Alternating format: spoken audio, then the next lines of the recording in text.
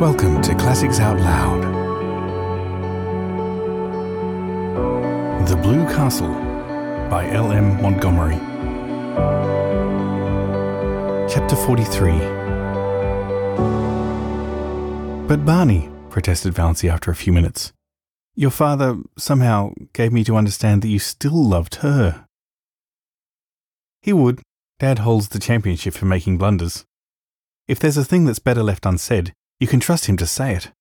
But he isn't a bad old soul, Valancy. You'll like him. I do now. And his money isn't tainted money. He made it honestly. His medicines are quite harmless.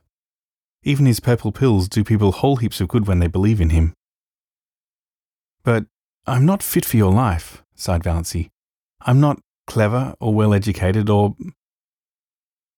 My life is in Mistawis and all the wild places of the world. I'm not going to ask you to live the life of a society woman. Of course, we must spend a bit of time with Dad. He's lonely and old. But not in that big house of his, pleaded Valancy. I can't live in a palace. Can't come down to that after your blue castle, grinned Barney. Don't worry, sweet. I couldn't live in that house myself. It has a white marble stairway with gilt banisters and looks like a furniture shop with the labels off. Likewise, it's the pride of Dad's heart. We'll get a little house somewhere outside of Montreal in the real country, near enough to see Dad often. I think we'll build one for ourselves. A house you built for yourself is so much nicer than a hand-me-down. But we'll spend our summers in Mistawis, and our autumns travelling. And I want you to see the Alhambra. It's the nearest thing to the blue castle of your dreams I can think of.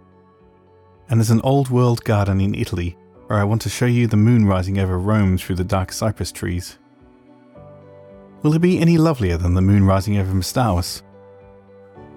Not lovelier, but a different kind of loveliness. There are so many kinds of loveliness.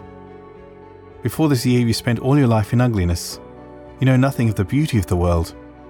We'll climb mountains, hunt for treasures in the bazaars of Samarkand, search out the magic of East and West, run hand in hand in the rim of the world.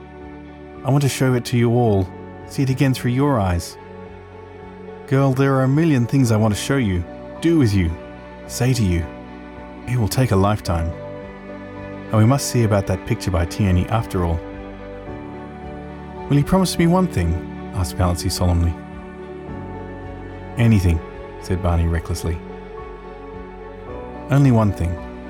You are never, under any circumstances or under any provocation, to cast it up to me that I asked you to marry me.